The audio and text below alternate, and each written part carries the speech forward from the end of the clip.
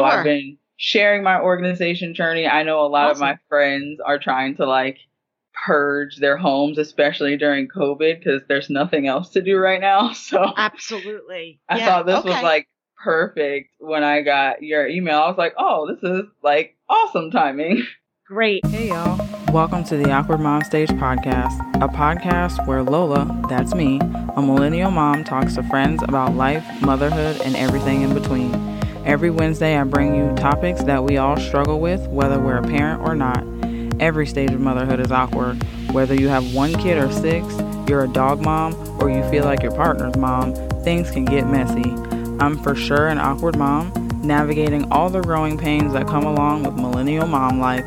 Feel stuck in an identity crisis? Feel like your life lacks direction? Goals feel distant? Well, you're not alone. Tune in every Wednesday as I go through the crazy coaster called life with you. This podcast celebrates motherhood in all forms for exactly what it is, awkward. I'm your host, Lola Nicole. Grab yourself a glass of water or wine, whichever suits your day, and get ready because the Awkward Mom Stage starts now.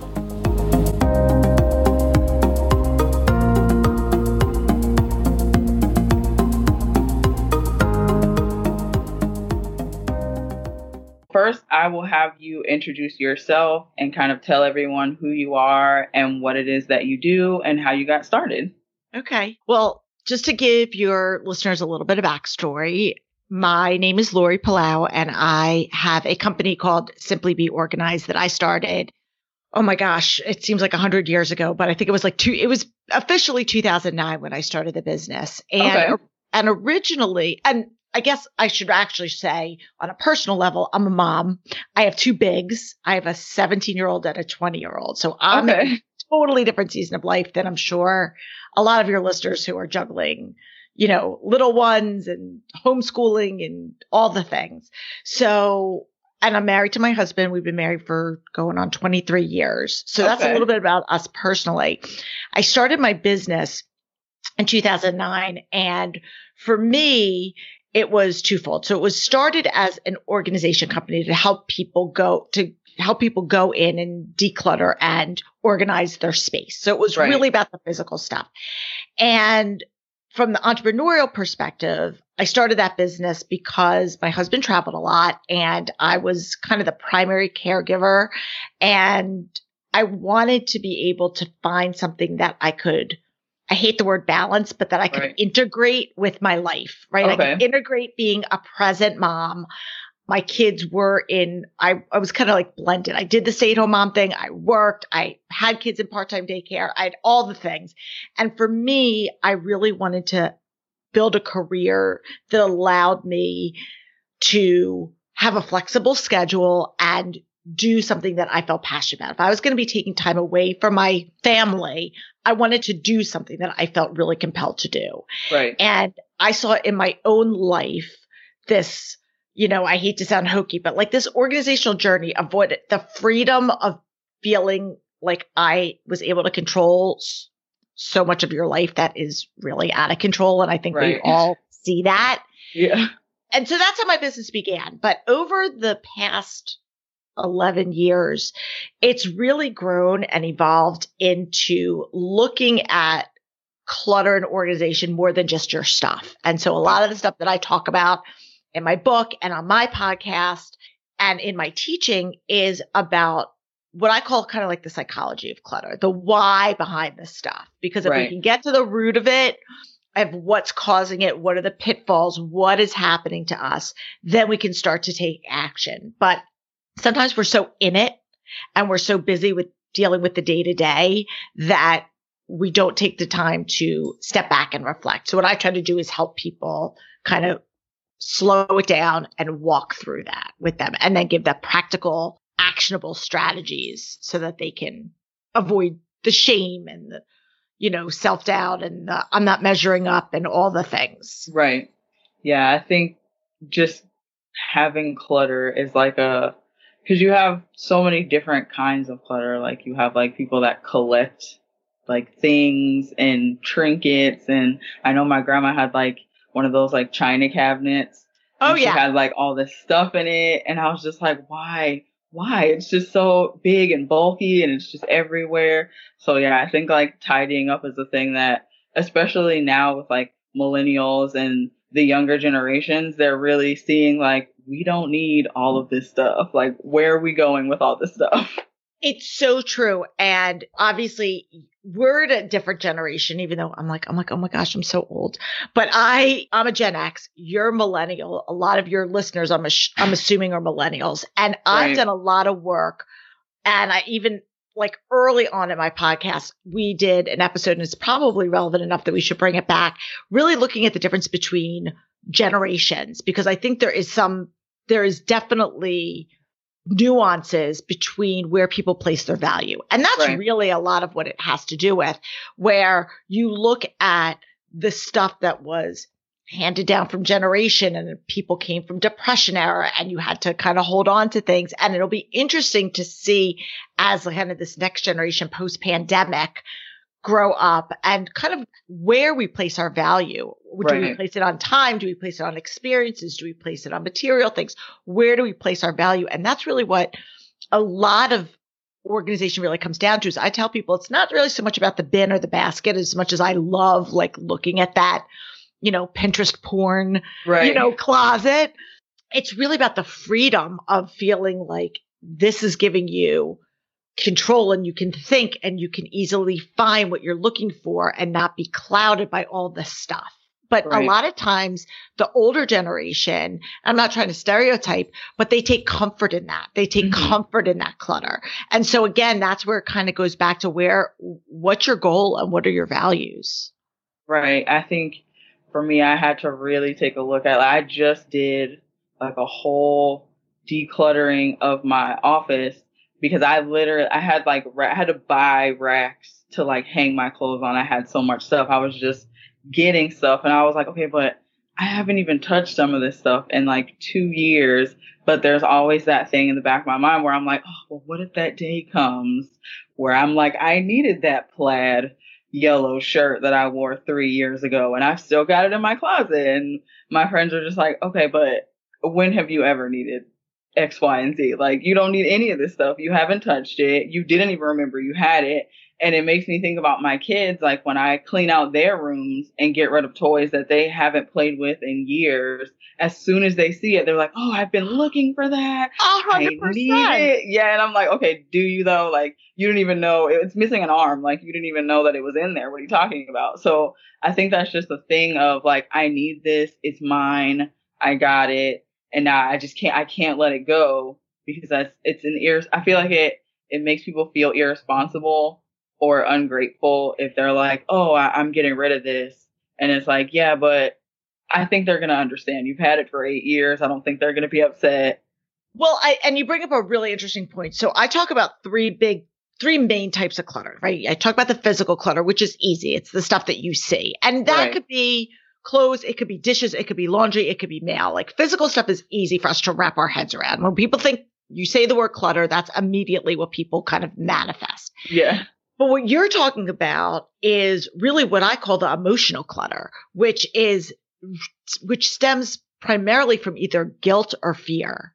And it could be guilt because you spent a lot of money on something or you spent money on it and you're not using it. So it's Right. guilt and we hold on to things out of that guilt.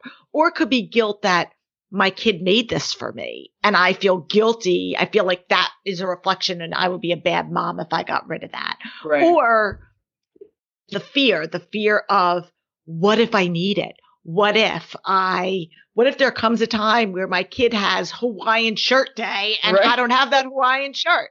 Like Right. what happened?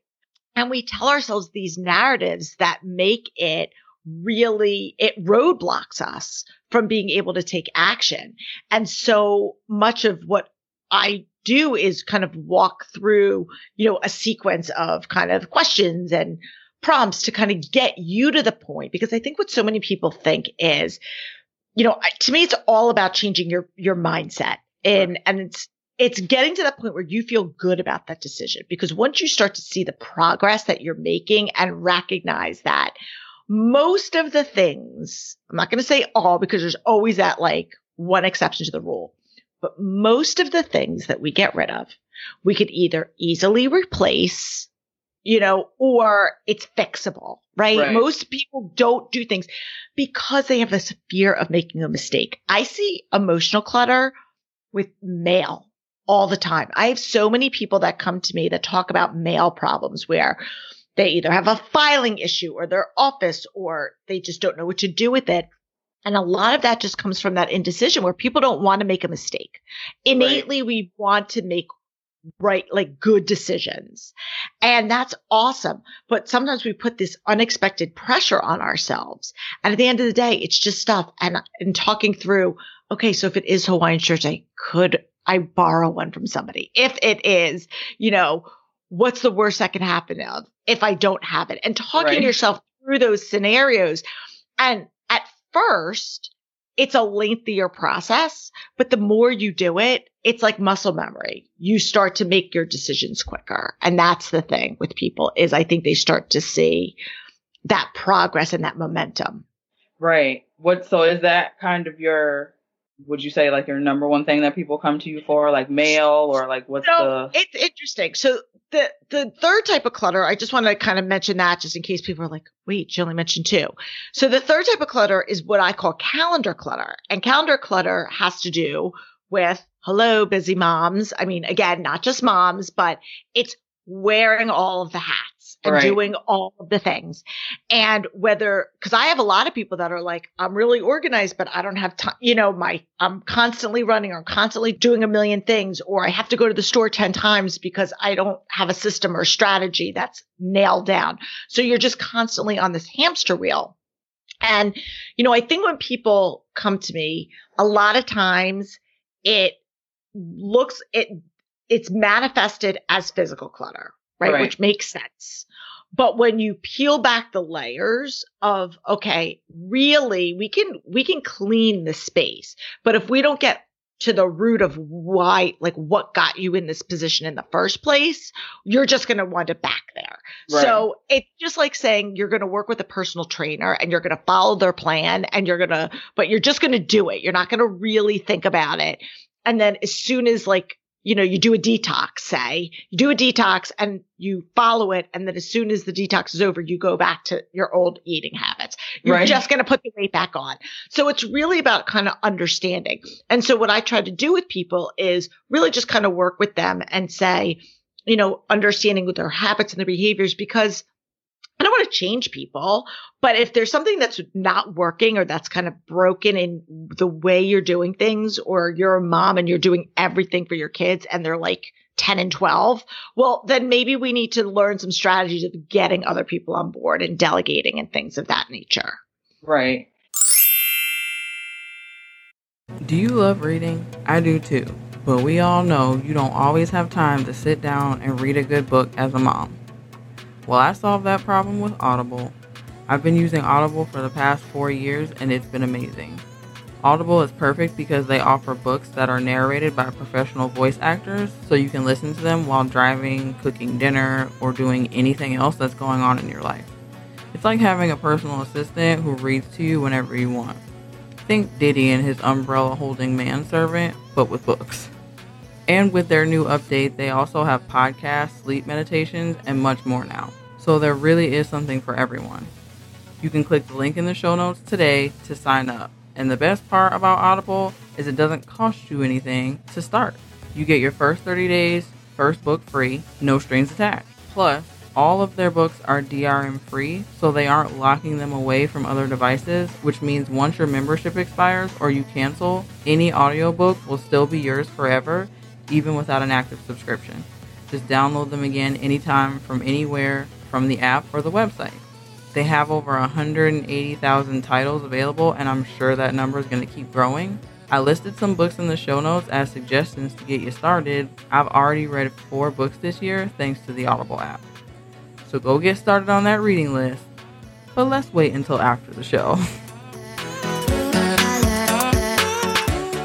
Yeah, I had to learn about delegating because I was doing like everything. I felt like I was here, there, and everywhere and constantly moving, but then I felt like I was never finishing all the things I needed to get done. And I'm like, what is happening? Like, this isn't right. And I was doing a lot for my kids they're 6, 11, and 16. So they're Wow. old enough to do their own stuff. Yeah. I'm like, well, I do it better and faster, so I'm just going to do it anyway. And then you end up doing 9 million things when you could have told your 11 and 16-year-old to help with X, Y, and Z. And even your 6-year-old. I have friends who have 3-year-olds who clean. So I'm like, yeah, I definitely need to start delegating. I'm doing way too much. Yeah. And I think for moms, there's a lot of times there's this expectation. And like I said, I've worn both hats. I was a stay-at-home mom for a while, and I was a working mom outside the home as well for a paycheck. Right. And I think I can only speak for myself, of course, but I know for me, when I was a stay-at-home mom, like that was my job. So to me, I felt like I need to do all these things. And I think for a lot of times people feel like that's what their worth is, and that's what I'm supposed to do. Right. And so I do all the cooking, I do all the cleaning, I do all the laundry, I do all the scheduling, I do all the shopping, I do all of the things. And what I say to women all the time is, if you think of yourself as the CEO of your house, right? You're running this corporation, whatever it is. So I'm running Palau Industries. Like literally, that's what I'm like. We're running Palau Industries. The CEO doesn't do all the jobs. You have people that you delegate things to, that you outsource to. There are things that you're good at, and there are things that you're not good at. Right. And not that we can always pick and choose. There's plenty of things that I do that I don't enjoy, or plenty of things that I do that I'm not super great at, that are necessary kind of evils. But as soon as you can start to teach your kids and empower your spouse, or look to see where you can kind of focus in on the stuff that really matters and say, okay, if my kid doesn't make their bed the way I want, or they don't fold laundry the way I want, if you could teach your 6-year-old to fold laundry or even put their laundry away, like, you're ahead of the game. Right. So those are the things that sometimes it's slower at the beginning, because again, you're talking about taking that time to teach. And a lot of times we're like, we don't have time. I got to get this done. I got to get moving. And I've been there. But when you can hit that pause button in the short term, it's so worth it in the long run. So a lot of times I'm working with moms to say, okay, where are you? Like, let's talk about the exhaustion. Let's talk about the fact, like you said, I know I'm busy. I'm doing a million things, but nothing's quite finished. Right. Yeah. And that was it's funny you mentioned laundry, because that was actually one of the things I delegated, was having my kid. I'll fold the laundry, because they do this weird thing. I've shown them 9 times, and they do this weird foldy thing. So I'm like, okay, I'll fold it, but I'll have you put it away. So that's one less thing that I have to do now. So now they can put away. I mean, my oldest knows how to fold her own laundry and everything, but my younger two, they're still kind of iffy with the folding. So I'm like, well, I'll fold it all up, and all you have to do is just carry it in your room and put it in your drawer. So now they've been doing that. So that's been helping me out a lot. Yeah. And that's great. And I think, again, it's important. And there's certain things also, and I was just actually being interviewed on another show last week, and I was talking about the little subtle changes that we can make in even our language, where there's this notion. And one of the things that moms often will come to me is, how do you get your kids to do chores? How do you get your kids to do these things? Right. And one of the things is, it's super subtle shift, but it makes a big difference, is changing the language from chores to responsibilities. Kids like ownership. They do. They like having responsibilities. They like being in charge. Remember, as a kid, you always wanted to be older than you were. You always wanted to be that next step. Right. And so giving your kids responsibilities, and really it's just a subtle little shift, is knowing that there are people that are depending on me. There are people that are depending on me to do this job, as opposed to a chore. Nobody wants to do chores. And even if it's the same task, it's just how it's presented to you can make a big difference. And especially for little kids, like especially for that like 6-year-old that really wants, like, this is your job. Like your job is to take a Clorox wipe and wipe down the counter. Like that's your job. And you make it sound like it's exciting. Trust me, a 5-year-old will do that and be like, look, I did my job, as opposed to making it seem like you have to go and do that. And so little things that parents can do. And what that does is, by freeing up these little pockets, it allows you to have more margin in your life to do the bigger organizing things that kind of fall on your shoulders. Because when we're so busy dealing with all these little odds and ends throughout the day, we don't have time to focus in on, like, people go, I would love to get to my fill in the blank attic, garage, basement, but I don't have time to do any of that because I'm so busy doing all the day to day. Right. Yeah, I think that now, because I don't know if you've watched them on Netflix, but like they have all the organization shows. So of course, I've watched them all.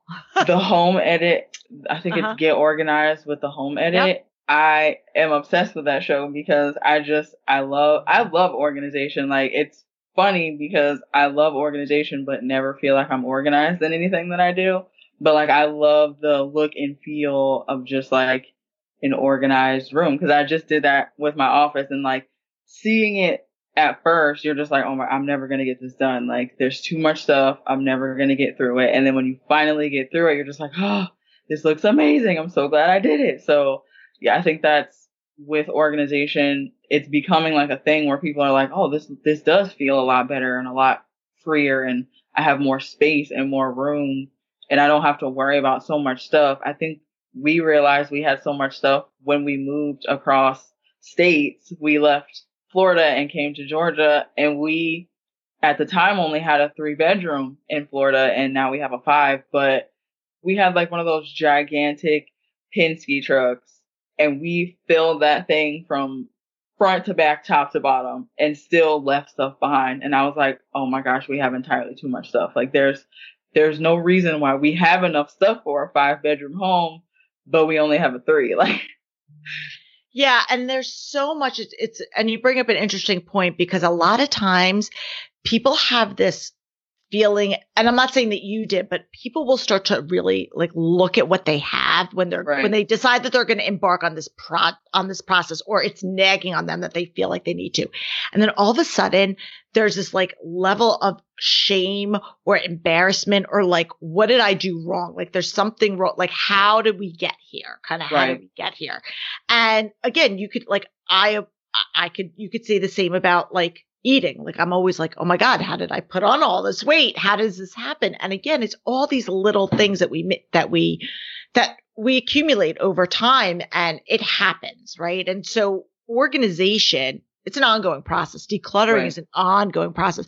I always tell people, I wish I could say like, here's your magic pill. Like, it's never going to get that way. But we go through seasons of life. You have kids that are in different stages. Stuff is going to be reality in my world, right? Like, I'm not a minimalist. I definitely, especially as I've gotten older, my kids have gotten older, I've accumulated, we go through different seasons of our life, and there are going to be times where we're just going to have a lot of stuff, especially when you have little kids and they have things, and that's okay. And not to shame yourself for it, but just to kind of work this into your, like, make it a constant thing. Like, we don't have to do it every second of every day. But if you say, we're going to do this a couple times a year, we're going to do these deep purges, when the seasons change or whatever. You're in Georgia, you probably don't have big seasons, but you're going to make these different small little habit changes within the family. It prevents it from getting so out of control. Right.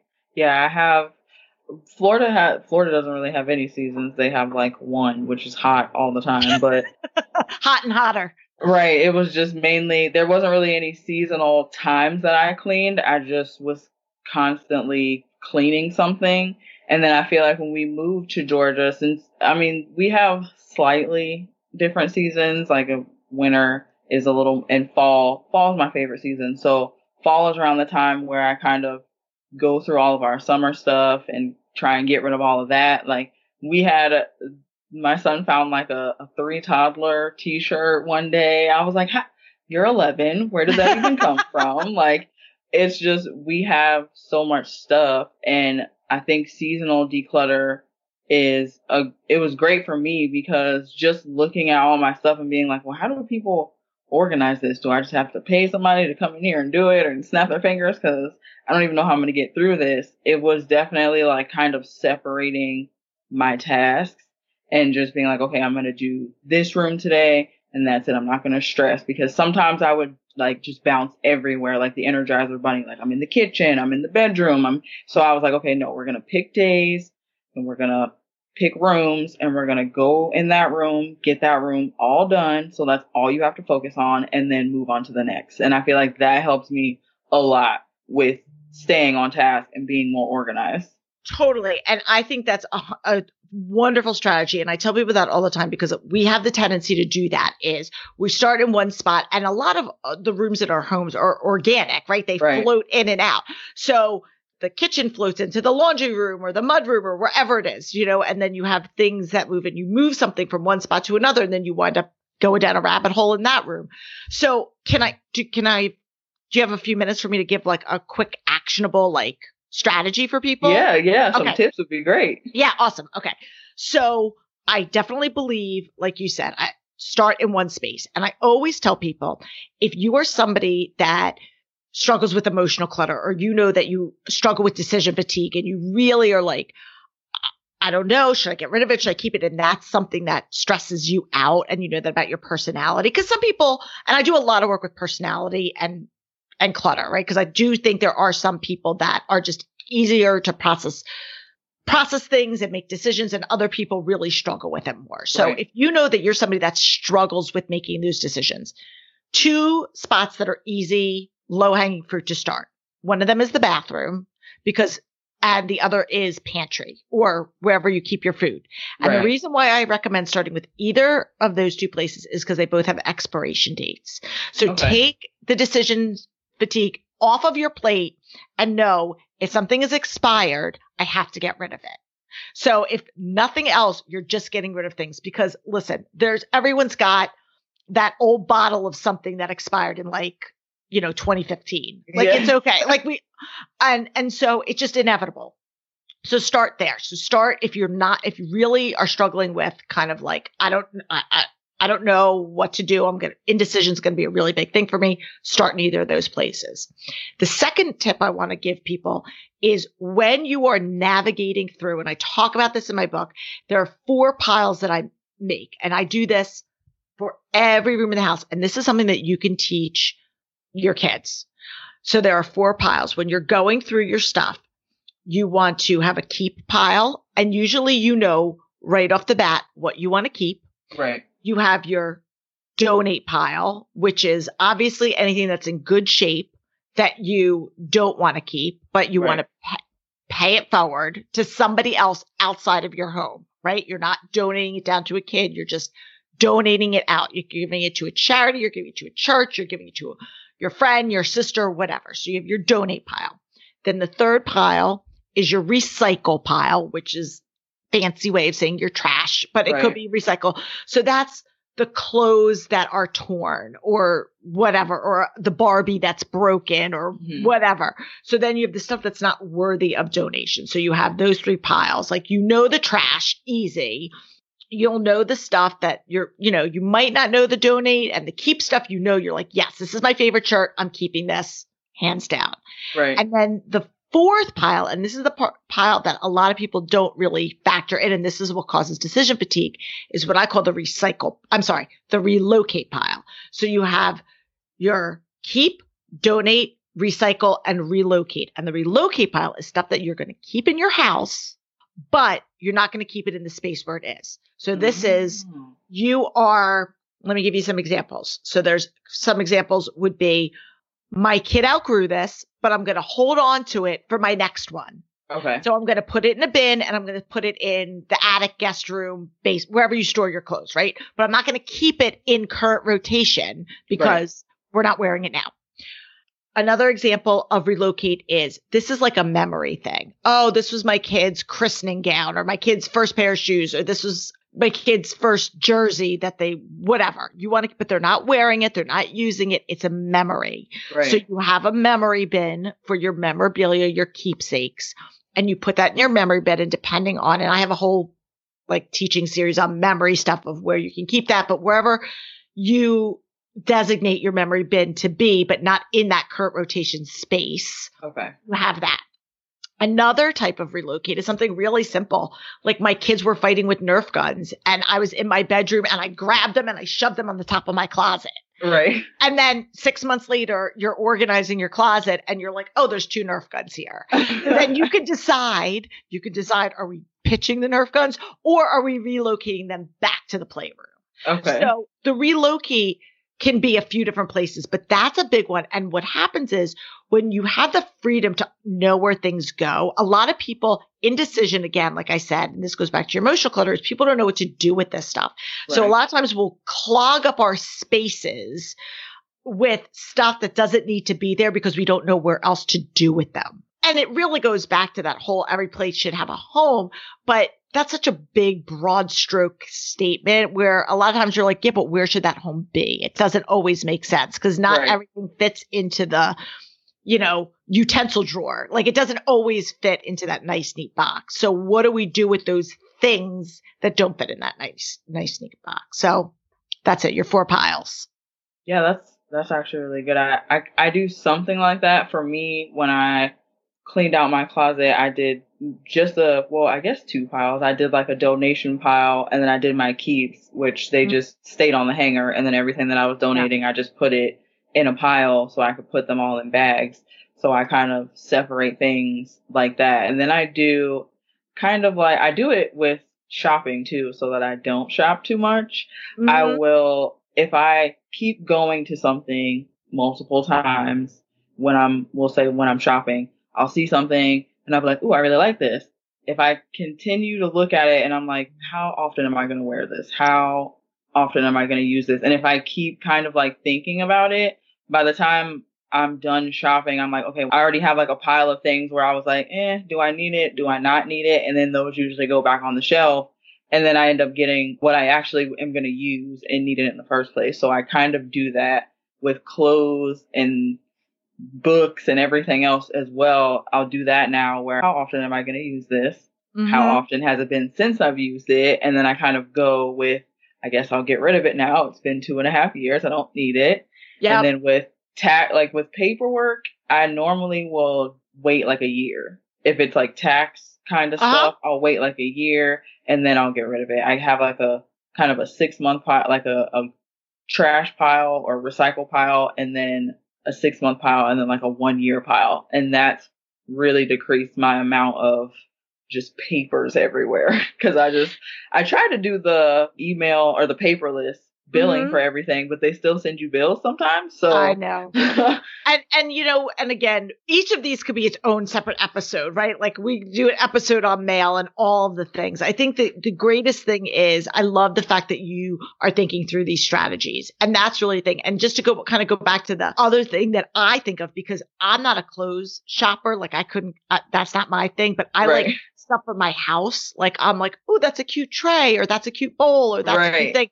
And I always add on, like when you say, when am I going to wear it or how often am I going to use it? I'm always like, where am I going to keep it? Where's it going to live? And so that's another thing, because a lot of times people will buy things and they'll be like, I really like it. And I get it. You like it. And especially if it's inexpensive and you're like, oh, it's only $10 or $15 or whatever.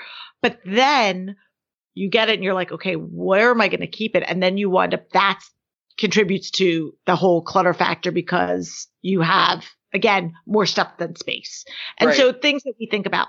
Another quick strategy or another quick tip that I talk about, and you mentioned it because you were saying you were keeping the stuff on the hanger, is that's fine. And again, if that works, great. I don't ever want, if someone's got a system, I'm all about like, and it's working for you, great. But one of the things that I do is I like what I call my ESP, my organizing ESP, and it stands for empty, sort, and purge. And you don't have to, like, people go empty, you have to empty the whole garage. No. You don't have to empty the whole garage or the whole kitchen or even the whole closet. What you need to do is you need to empty that section. So if you're starting, and I always tell people, if you're really overwhelmed, start with a drawer. Empty the contents of the drawer. Gives you a blank slate to work with, because a lot of times we're going to depending on what you're reorganizing, you might repurpose it and have that drawer function as something else, or that shelf function as something else, or whatever. So I empty it, clean it out, and then figure out, what do I need what purpose is this space serving me? What do I need to do? And how do I need to lay out? If it's a closet, do I want to hang? Do I want to fold? Do I need more shelf space? Do I need to add things here? Do I need to add a double hang? Thinking about that. And then once you have it empty, then you sort it into your 4 piles, and then it makes it easier to purge. Okay.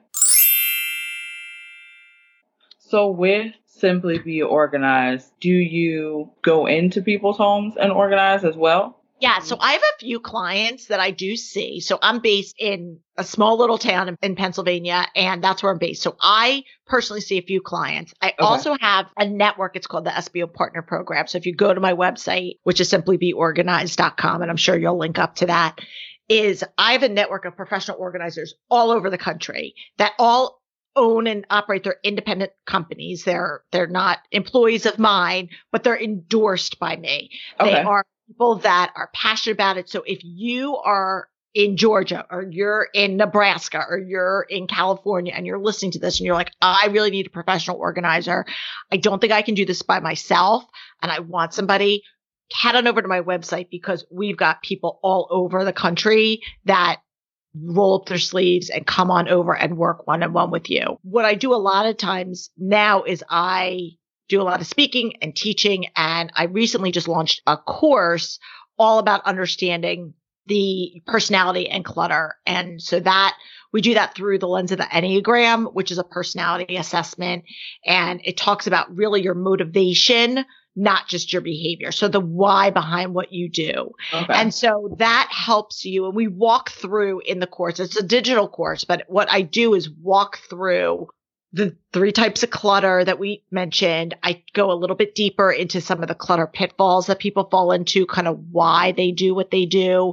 And then we start to connect the dots between different types of personalities and how different strategies that will work with people that struggle with decision fatigue or people that are really stressed out. Because there are some people that might be listening that go, oh my gosh, being around clutter gives me anxiety. And then other people are saying, I could walk by, I call them the clutter blind people, and they could just walk by a sink full of dishes. And it's not just kids, it could be adults as well. And so what I get a lot on my show, what I get people, emailing me or calling me about is, I'm one way, my spouse is another way. How do we get on the same page? There's all this frustration and resentment. And so what I do is kind of walk people through different strategies based on kind of where they are.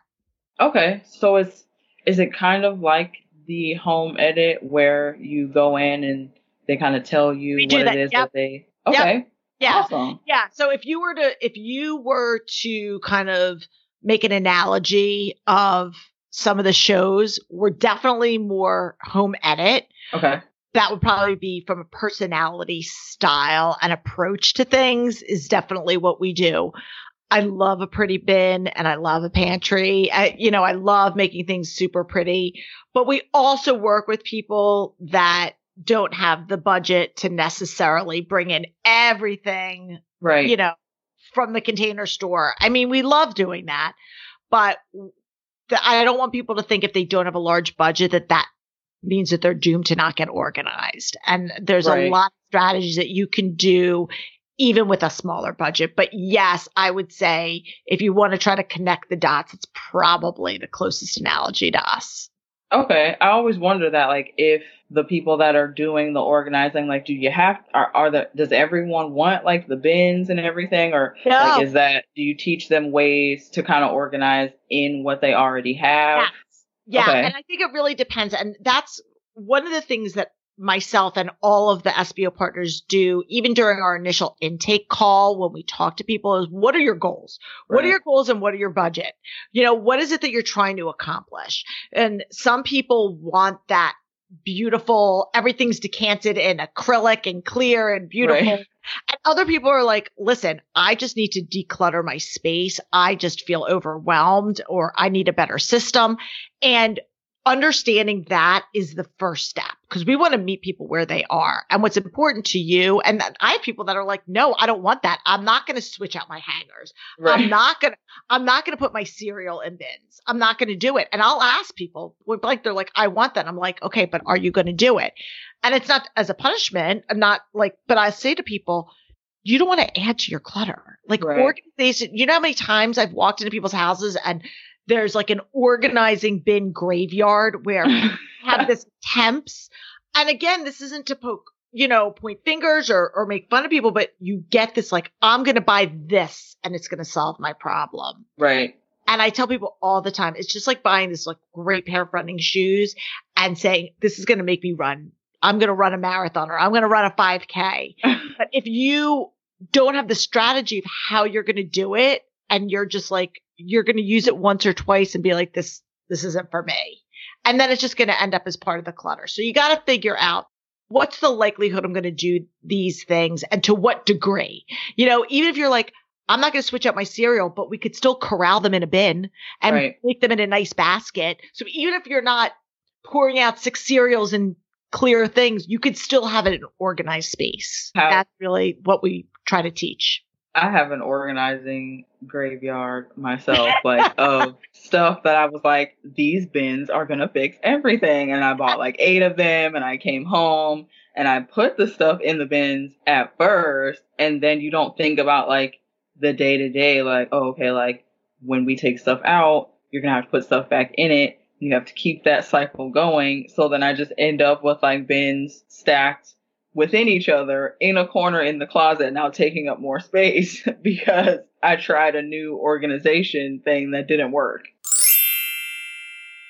The other thing that I like to tell people, and I always say, think about organization, not so much as about putting things away, but the ease of retrieval. How quickly can I access something when I need it?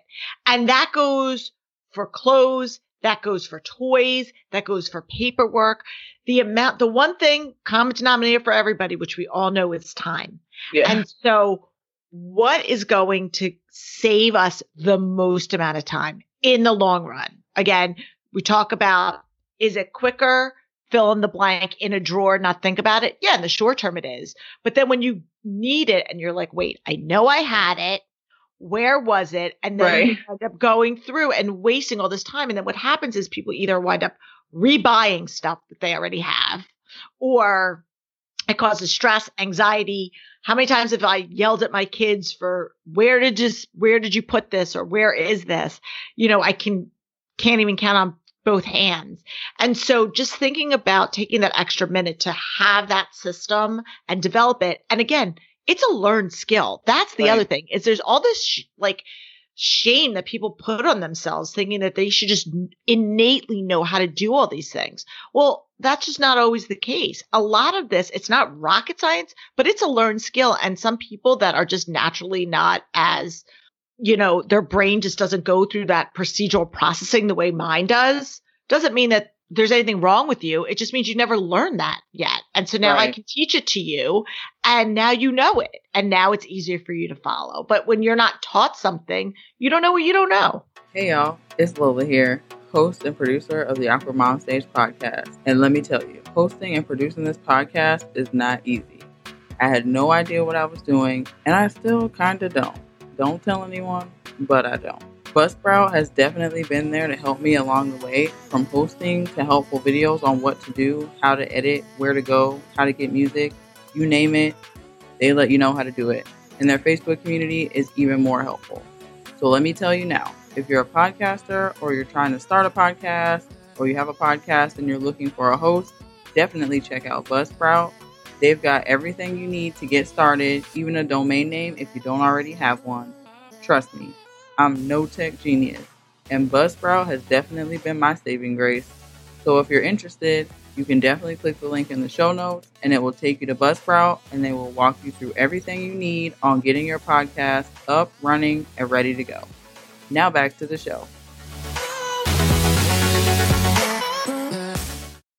Yeah, I think a lot of moms, especially with Instagram and stuff, they see the perfect homes with the beautiful clear containers of everything and everything's organized and labeled. And it's like, okay, guys, like they had someone come in and do that. She didn't wake up. Yes. Right? Like it's for Instagram. So that's not how her house looks every single day. I want you to know that. I had a conversation real life story. Last week, I was at a client who's a friend of mine, and we were redoing her mudroom.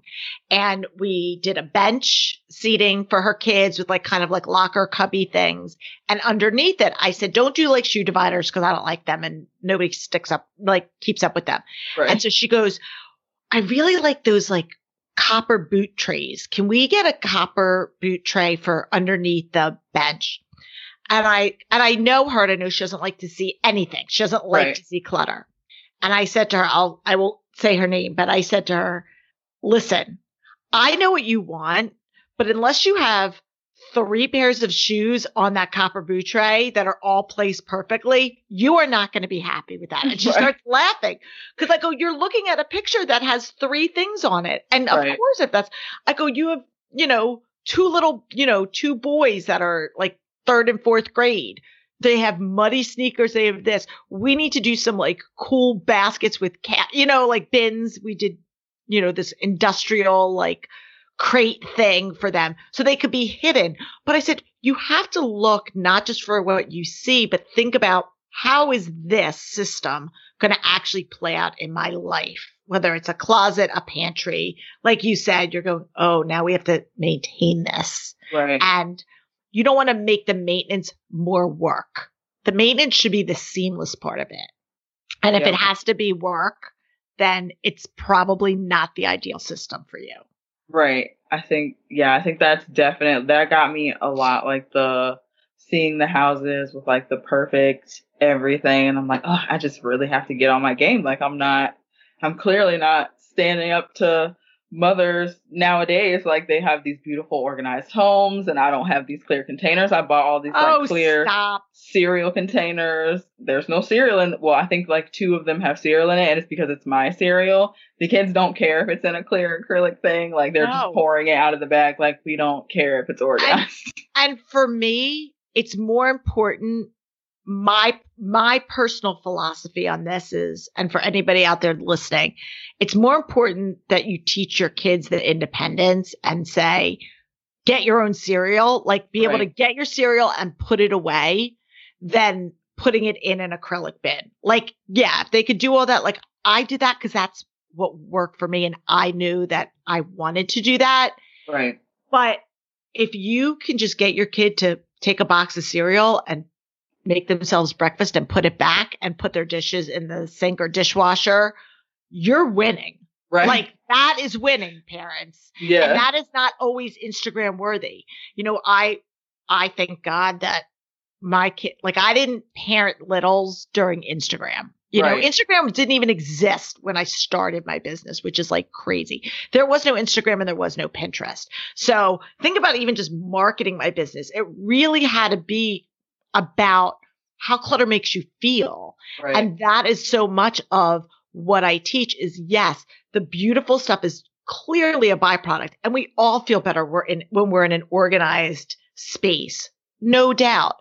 But it's about how it makes you feel, not so much about if you have to yell at your kids to put stuff in a clear acrylic bin, then what's the point? Right. It's just more stuff you have to do. It's more, it's another. Right. It should, or I always tell people, organizing your space should not be another thing on your to-do list. Right.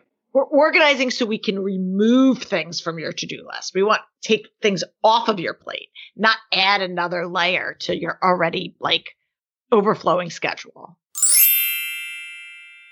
What's the biggest thing that you see with some of your clients that they get and they don't necessarily keep up with? Or they ask you to help them with, but they don't keep up with? That's a good question. I would say, and I'm not trying to like get out of this. I have to say for the most part, my clients are pretty good at keeping up. Okay. Because we make the systems really, I customize the systems to make sense for them. Like I ask them, like, how did your family function? So yes, there's certain principles that are kind of like across the board. Like I teach like the organizing ESP and the 4 piles, like that goes kind of for everybody. That's like the method, but figuring out what works for each family. I try to make it so it's so intuitive to what they do that they keep up with it. But I will say refreshing, like common spaces, like a garage that go through that have like multiple functions or basements, like larger spaces that have like double duty. It's like it's a play zone and a tool zone and a lawn care zone. Things easily get commingled together. So I think when you have spaces that are like kind of clearly defined for themselves, it's easier to keep up. But when you have stuff that's like common areas that kind of a lot of cooks in the kitchen, right, that's when things just fall off the wagon. And the beauty of kind of the way that I teach people is I encourage people to do maintenance. Like you're going to go through different seasons and things are going to literally and figuratively seasons of your life, and your spaces are going to have to morph with you. They're not always going to stay the same. And so just being proactive and saying, I'm going to do it depending on the space and your bandwidth. I'm going to do this every 6 months, or I'm going to do this every 3 months, or I'm going to do this space once a year. And it doesn't have to be the same amount of time for every space. You don't have to say, I'm going to declutter or I'm going to do my entire house all the time. You could say, I'm going to do the garage twice a year because that's when I have like, 2 big shifts. Right. I'm going to do my closet every 6 months, but I'm going to do my kitchen. I'm going to just do a little bit of the kitchen every month or something like that. So you can play around with the frequency that you need to do things based on how much of a wear and tear goes into those spaces. Right. Yeah, I think that is a hard thing, is once you get the routine, like you have to stick to it. And for me, it was hard to stick to certain things because I was like, it looks great for that person or it's working great for Susie. But for me, while it looks beautiful when it's done the first time, it's not going to stay that way. I'm not going to keep up with it. So I need to find ways that I can organize that it still looks nice, it still looks clean, but I don't have a lot of extra stuff that I then have to put stuff in to then make my space look organized. Yeah, the whole point, and again, who are you doing it for? People that are doing it on Instagram are doing it because that's their job. And I always tell people, you have to think about who are you doing this for and what are you trying to accomplish? And the other thing I want to mention also is a lot of times it's also about accountability. Getting that person, as much as we say we know as moms, we need to put our oxygen mask on first. Right. 9 times out of 10, we are the last people to do, we're the first ones to cut our own self-care or our own needs first to put forth for our kids or our spouses or our jobs or our friends or neighbors or whatever. And as much as I come from a huge place of service and I love serving other people, sometimes it's to the detriment. And so having that accountability partner, and that accountability partner, it could be professional, for sure, but it could be a girlfriend. It could be somebody else. It could be, whatever that looks like for you, of saying, I'm going to have that check-in. I'm going to have that check-in once a month with somebody or every 3 months, I'm going to have that professional organizer come in and help me with a sweep of what's working, what's not. Like, that's totally fine. There's nothing wrong with doing that. Right. So do you have, with your program, is it more of you kind of go in, help them organize the space, and then that's it? Or do you see them again? No, so we have maintenance. I'm a big believer in ongoing maintenance because, again, like I said, our needs change, our spaces change. And so the way that we work with our on-site clients, and we can adapt this virtually, but I think that there's value when you can have people with you in your space. And that's why I developed the partner program, because I can only be in so many places and geographically, somewhat handcuffed. So not that I don't hop on a plane, but again, most people don't want to have to do that. So you want somebody close by. So that's why we developed this partner program, so that we could have trusted people who really, really care about you and are there to support you. So what I do is I do what's called an organizing diagnostic, where we come in and we look at your entire space. So even if you called me about your closet, I'm going to say, listen, Lola, as long as you're comfortable, like, think of me as like a doctor. I always say it's like HIPAA. I'm not telling anybody about what we see. There's no shame and embarrassment. Let me see your whole space, how you live, because it's really telling when you see spots where people are, disorganized or struggling with clutter to see other spots that they also struggle and other spots where they are thriving. So for me, it helps me to understand like, okay, they're thriving here. How come this is easier for you to keep up and this is struggling? Right. So when you're looking at something that's strictly siloed, it's like going to a doctor and saying, I have a headache, and they're not looking at all of and they're just treating the headache, you're not really getting to the root of the problem. And so the first thing that I do is kind of get a holistic look at how you're living in general. And then we can focus in on the area that's your biggest pain point.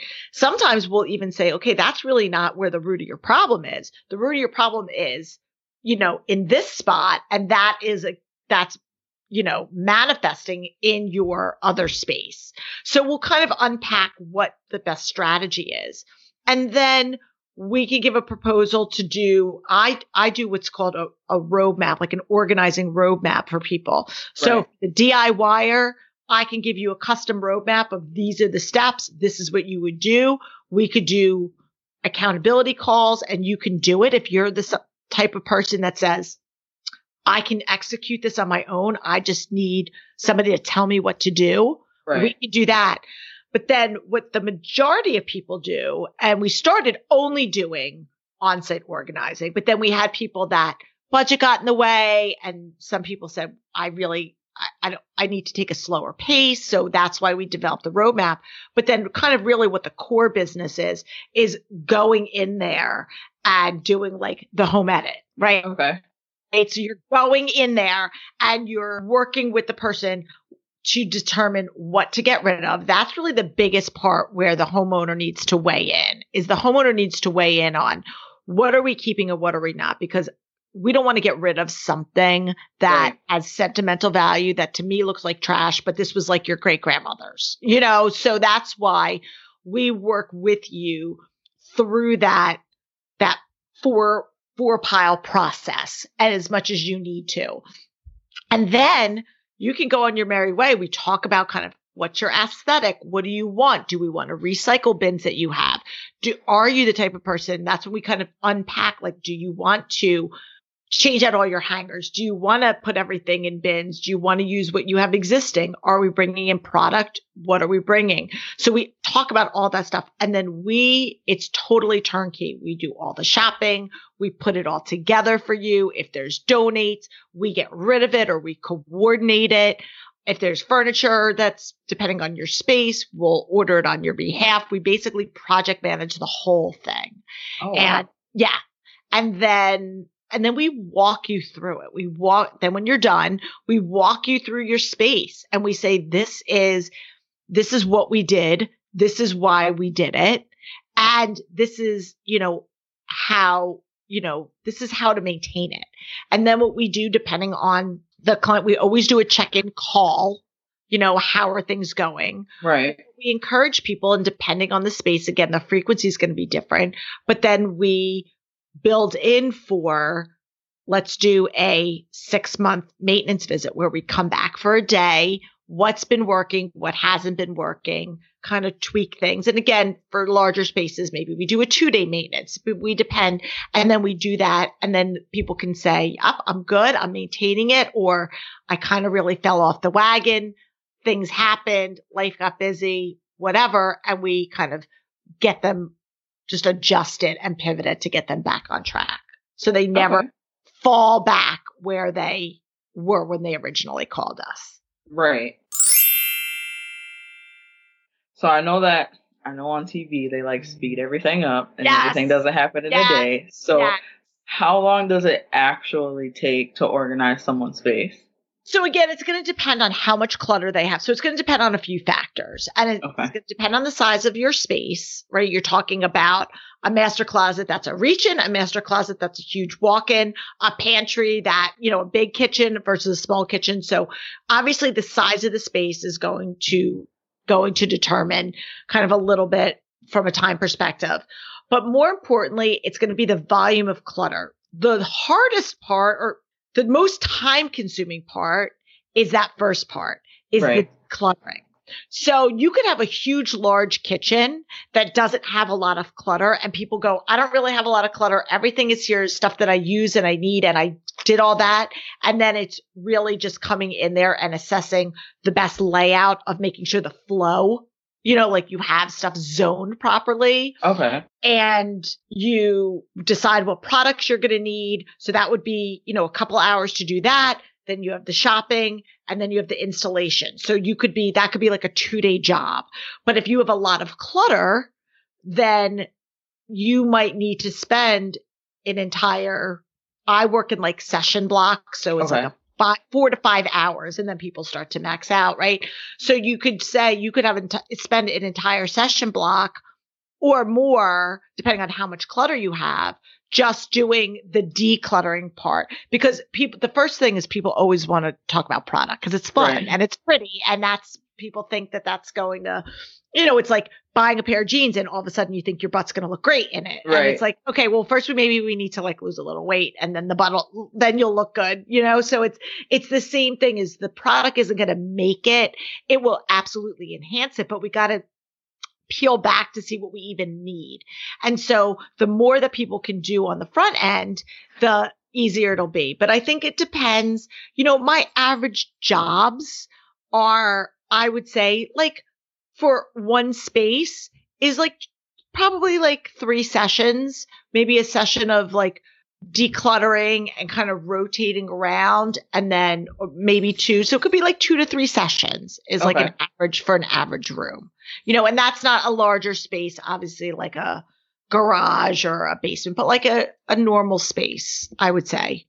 Because I always wondered like, so do they like go in a day and like I just point out some stuff on a thing and. Well, it depends. So like my DIY options is a day. I come in and we walk through it. Okay. And, so that's a few hours. I do it an intake call, then we go through it. Then I come back, and behind the scenes, I'm putting together like a whole written roadmap for you.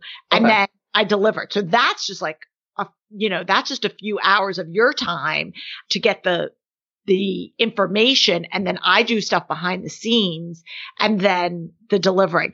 I think and you bring up an interesting point, because obviously what they don't show on TV is all the behind the scenes stuff. Right. And, and I love the Homematic show. I'm not knocking them at all. I think it's great. But again, I work with an assistant as well. So I always have 2 people on site, but they had all their assistants that was bringing in product. Most times, if all that stuff is done behind the scenes. So homeowner doesn't see that.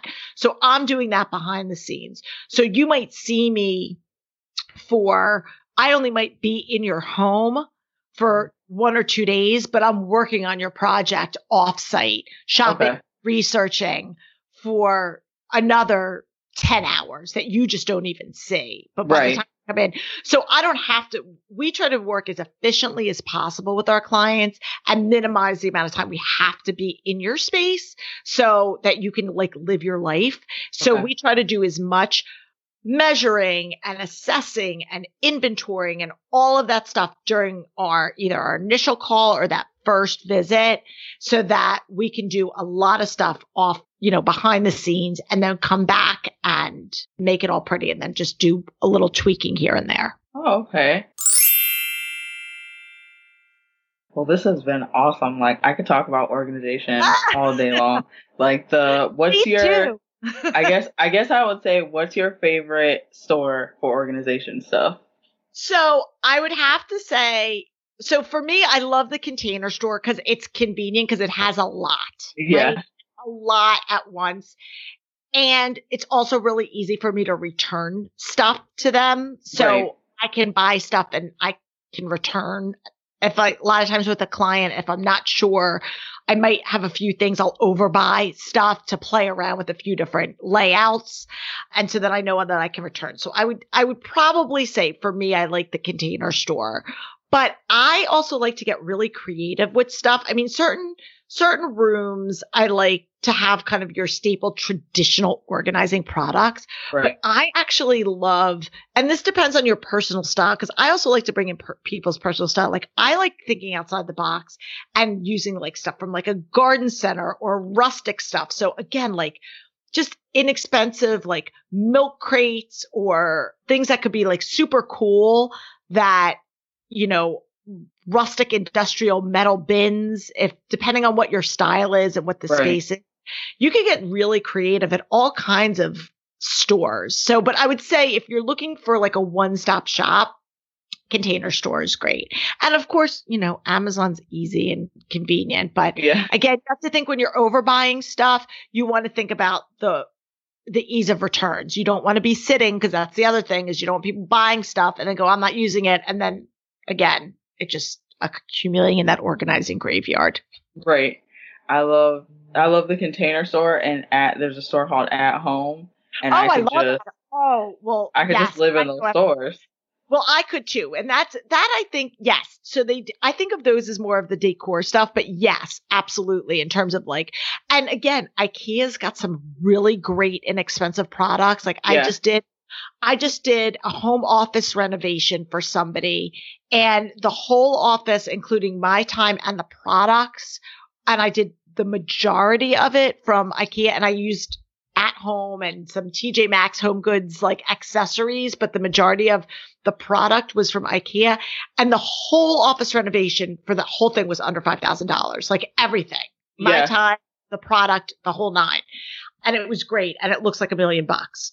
I did a bedroom and living room revamp with American Freight furniture and IKEA furniture. And it was literally like I think I spent maybe $2,000 in the living room, and then maybe another 1,000 in the bedroom. And that included like a new bed, new mattress, like everything. So there's definitely ways to get organized for affordable prices. Absolutely. There really are. And again, I think the greatest thing that I could tell people, and I credit people like, Marie Kondo with the Art of Tidying Up and the Home Edit and all these other people, that we've been doing this for a long time. Right. But again, just bringing this to the forefront and making this as mainstream is that, when I first started this business 150 years ago, it was either hoarders were calling professional organizers or the Kardashians. It was like two extremes. It wasn't everyday moms or busy professionals that were just, I'm overwhelmed. I don't have these strategies. I need a better system. Can you help me? It just wasn't as commonplace. And so, now people are starting to feel this level of acceptance, and not that, oh, this is something that isn't attainable for me. And that's really kind of what I want the message to be. Right. Yeah. I think especially now, a lot of people are like, oh, I can have a nice organized home. I don't have to be a celebrity to do it, but I also don't have to spend $9,000, because I feel like people think like if I organize my home, it's going to cost money. Like as soon as I said I was going to organize the house, my husband's like, well, how much is it going to cost? And it's like, okay, well, we'll go through a budget and everything else. I tried to find the most inexpensive yet good furniture and everything to try and revamp and do everything that you want to do without having to spend so much. I feel like when people think organization, they instantly think like, oh, Kardashian cookie jars. Like, it's going to cost me. And I'll tell you right now, I'm so glad you brought that up. One of my favorite organizing hacks is clear shoe boxes. Yeah. Like those clear plastic shoe boxes. They are great. They're great for kitchen stuff. Like you could have like a little mini toolbox in there. You could have Band-Aids and first aid. You could put crayons or markers, or they stack. They're inexpensive. You can label them. They are the most inexpensive. I mean, you could buy them at the dollar store, for heaven's sakes. Like you could buy them, literally go online and order a case of them for, next to nothing. And they are such a simple, inexpensive product. So I don't want people to think that you have to spend a lot of money. You can, 100%. You can spend a lot of money, but you don't have to. It's not an either or. Right. Yeah, I think for more budget conscious people, it's good to know that like, oh, I can still have a nice space, but not have to spend so much money. And I think for me, finding ways to organize without having to spend money, because like I said, I had like an organization graveyard. So I already had stuff that I could use, and I didn't have to go out and buy more stuff. But I feel like at one point I was buying stuff like, I need these because I could see them. They were like Yes. there in my eye line. And then I had to be like, okay, wait, no, let's clean the space first, see Yes. what we find. And then we'll go and get stuff that we're actually going to utilize, though, because clearly we weren't utilizing the 13 clear bins that we bought 3 months ago that are underneath the sink now. Yeah. No, but again, there's so many people that are in that same boat. And, it doesn't have to be the way that you live, whether you're 35 or 55, like people these are teachable skills. Like they really are. I'm not a rocket scientist, but it is transformational to see the impact that it has in somebody's self-esteem and their motivation and their clarity when they are in an organized space and just their demeanor. And that's why I always say, and I say it in my book and I talk about it all the time, clutter really has way more to do with how you feel than anything else. Right. So I'm really big on self-care. I'm trying to really implement that in my life and tell my friends that they need it too. So I always ask like a Poddex question. So today's question for you is, where do you go when you need to blow off some steam? Oh, that's a good question. Where do I go? I usually go for a walk.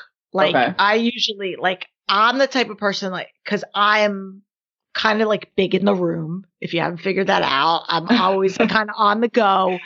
And when I'm like at the end of and I also have a tendency to have like a really sharp tongue. So as I've gotten older, I've learned to temper that. And when I feel like I'm at that breaking point, I will put myself in a timeout and literally just, if I could go outside and just go for a walk, I could feel myself decompress. I have to physically leave the situation. Right. Yeah, that's me. I feel like as soon as I'm like, nope, I'm getting too upset about this, I'm going to have to remove myself because I can feel the tension boiling. Because I'm going to say something that I can't unsay. Yeah. So I need to.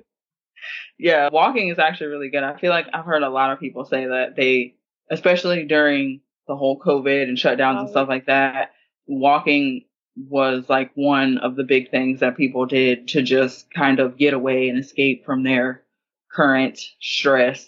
So yeah, that's definitely a good one. I hear that walking, it helps with like endorphins and all the exercising stuff that I don't know anything about. Yeah. Well, it definitely, I will say it saved my life. And again, with COVID, especially last year when everything was locked down, like I was able to walk with my girlfriend who lives across the street from me. And it was like, it totally re-energized me to just be able to do that. So that will be my answer.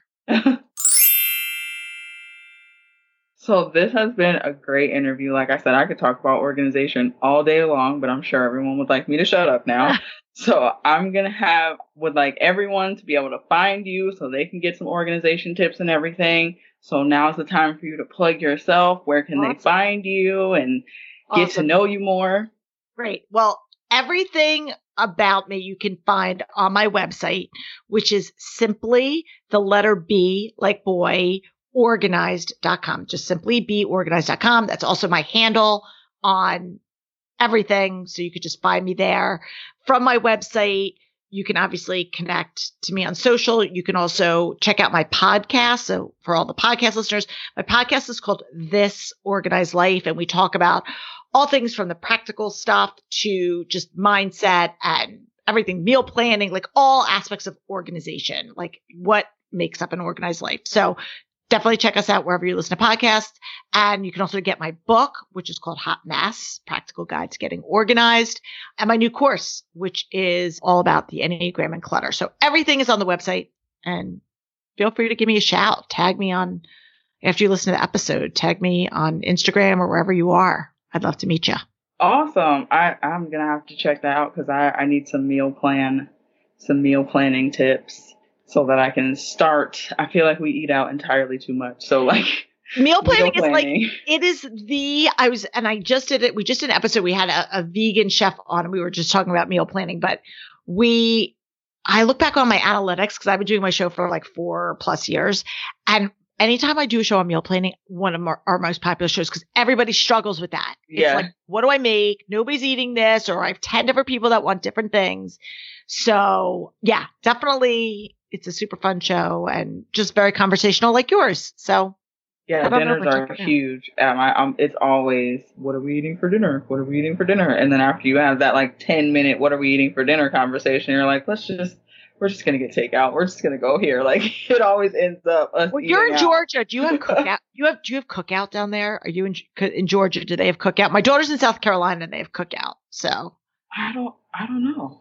Oh. I haven't looked because we just got here. We actually got here right before the shutdown. So we didn't even really get to explore the town. We got shut down in Georgia. We're like, oh, well, this is a great introduction. So we're still like learning restaurants and everything, but I'll have to look that one up and see. Well, anybody in any of your Southern listeners, oh my God, I love me some cookout, and I wish I could have some up here. But yeah, it's really good stuff. But it was such a pleasure chatting with you. Yeah, this was so fun. I love these conversations with anything that has to do with decluttering and stuff. I always feel so like freeing. I watched Marie Kondo, the Tidying Up with Marie Kondo, and I was just like, oh, she's so calm and peaceful when she's tidying up. I just want to be around her all the time because I just want her to help me organize my life. But like that was one thing that I always was like, okay, so does everyone keep up with that like rolling technique that she does? I mean, listen, everyone's got a different style, and